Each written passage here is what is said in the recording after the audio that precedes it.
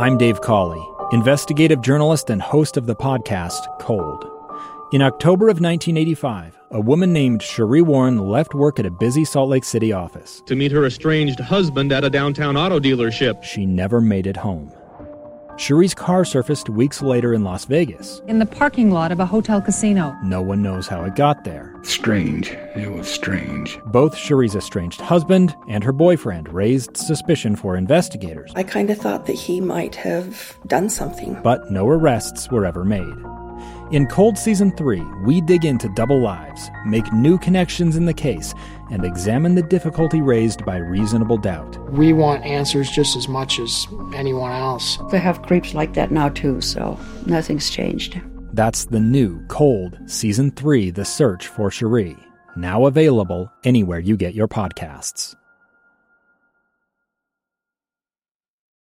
Inside Sources with Boyd Matheson.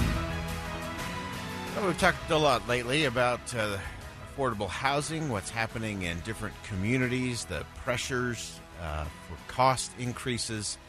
And Salt Lake City has been seeing its own trend towards this idea of gentrification, this idea of poor urban areas get kind of transformed and changed over as wealthier people move in, they improve the housing, they attract new business.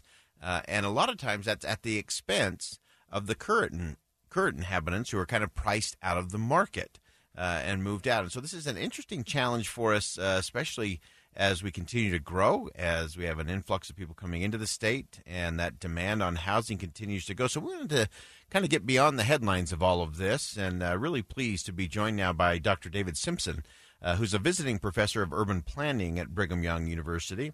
Prior to joining BYU this year, Dr. Simpson was chair of the School of Urban and Public Affairs at the University of Louisville, and he joins us on the line now. Dr. Simpson, thanks for coming on today.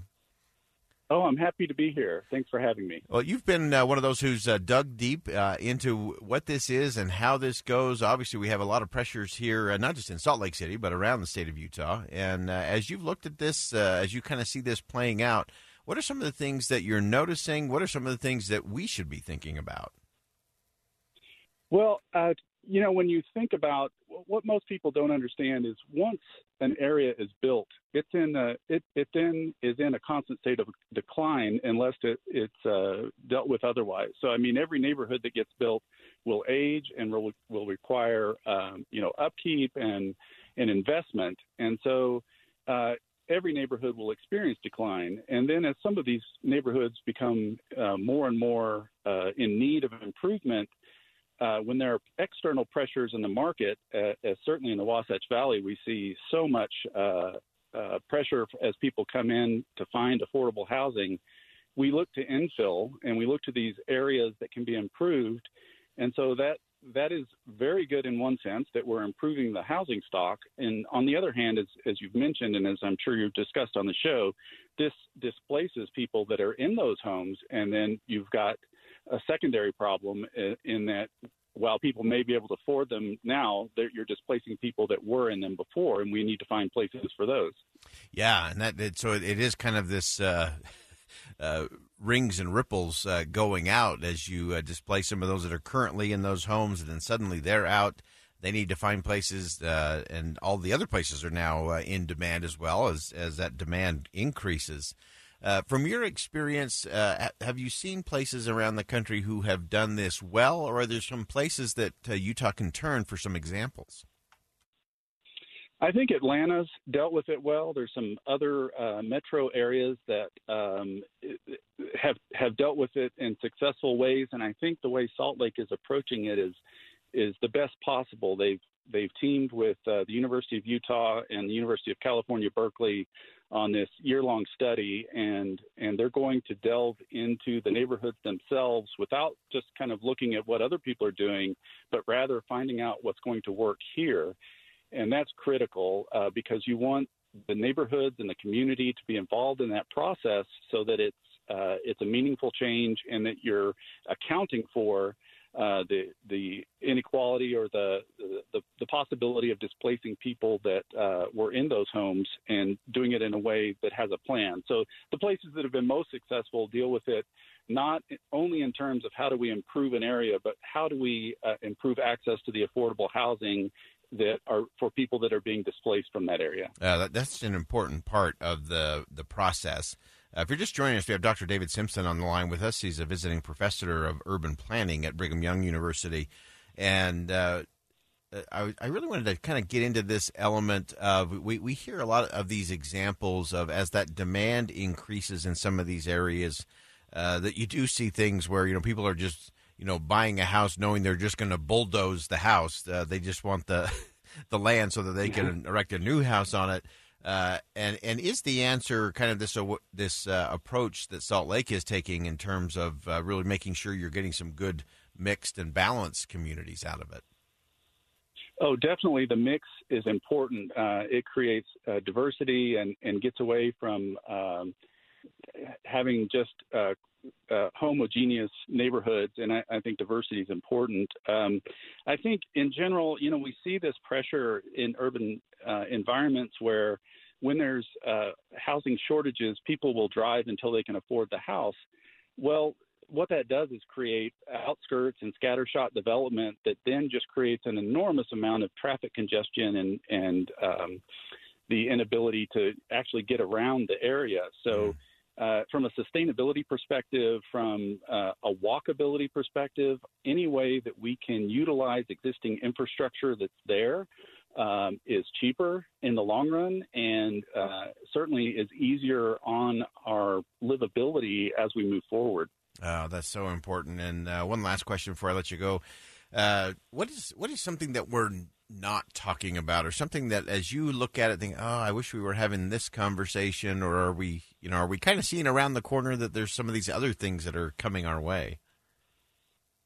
Well, I think the conversation that I've been made aware of is the accessible dwelling unit ordinances that communities are implementing, where mother-in-law units or in Louisville we call them carriage house rentals, and the alternatives that are there to utilize existing housing stock in ways that we maybe aren't doing enough of. And so there could be solutions that are not just building new buildings, although that's part of it, but there may be existing uses and conversions of buildings that we're not thinking of right now.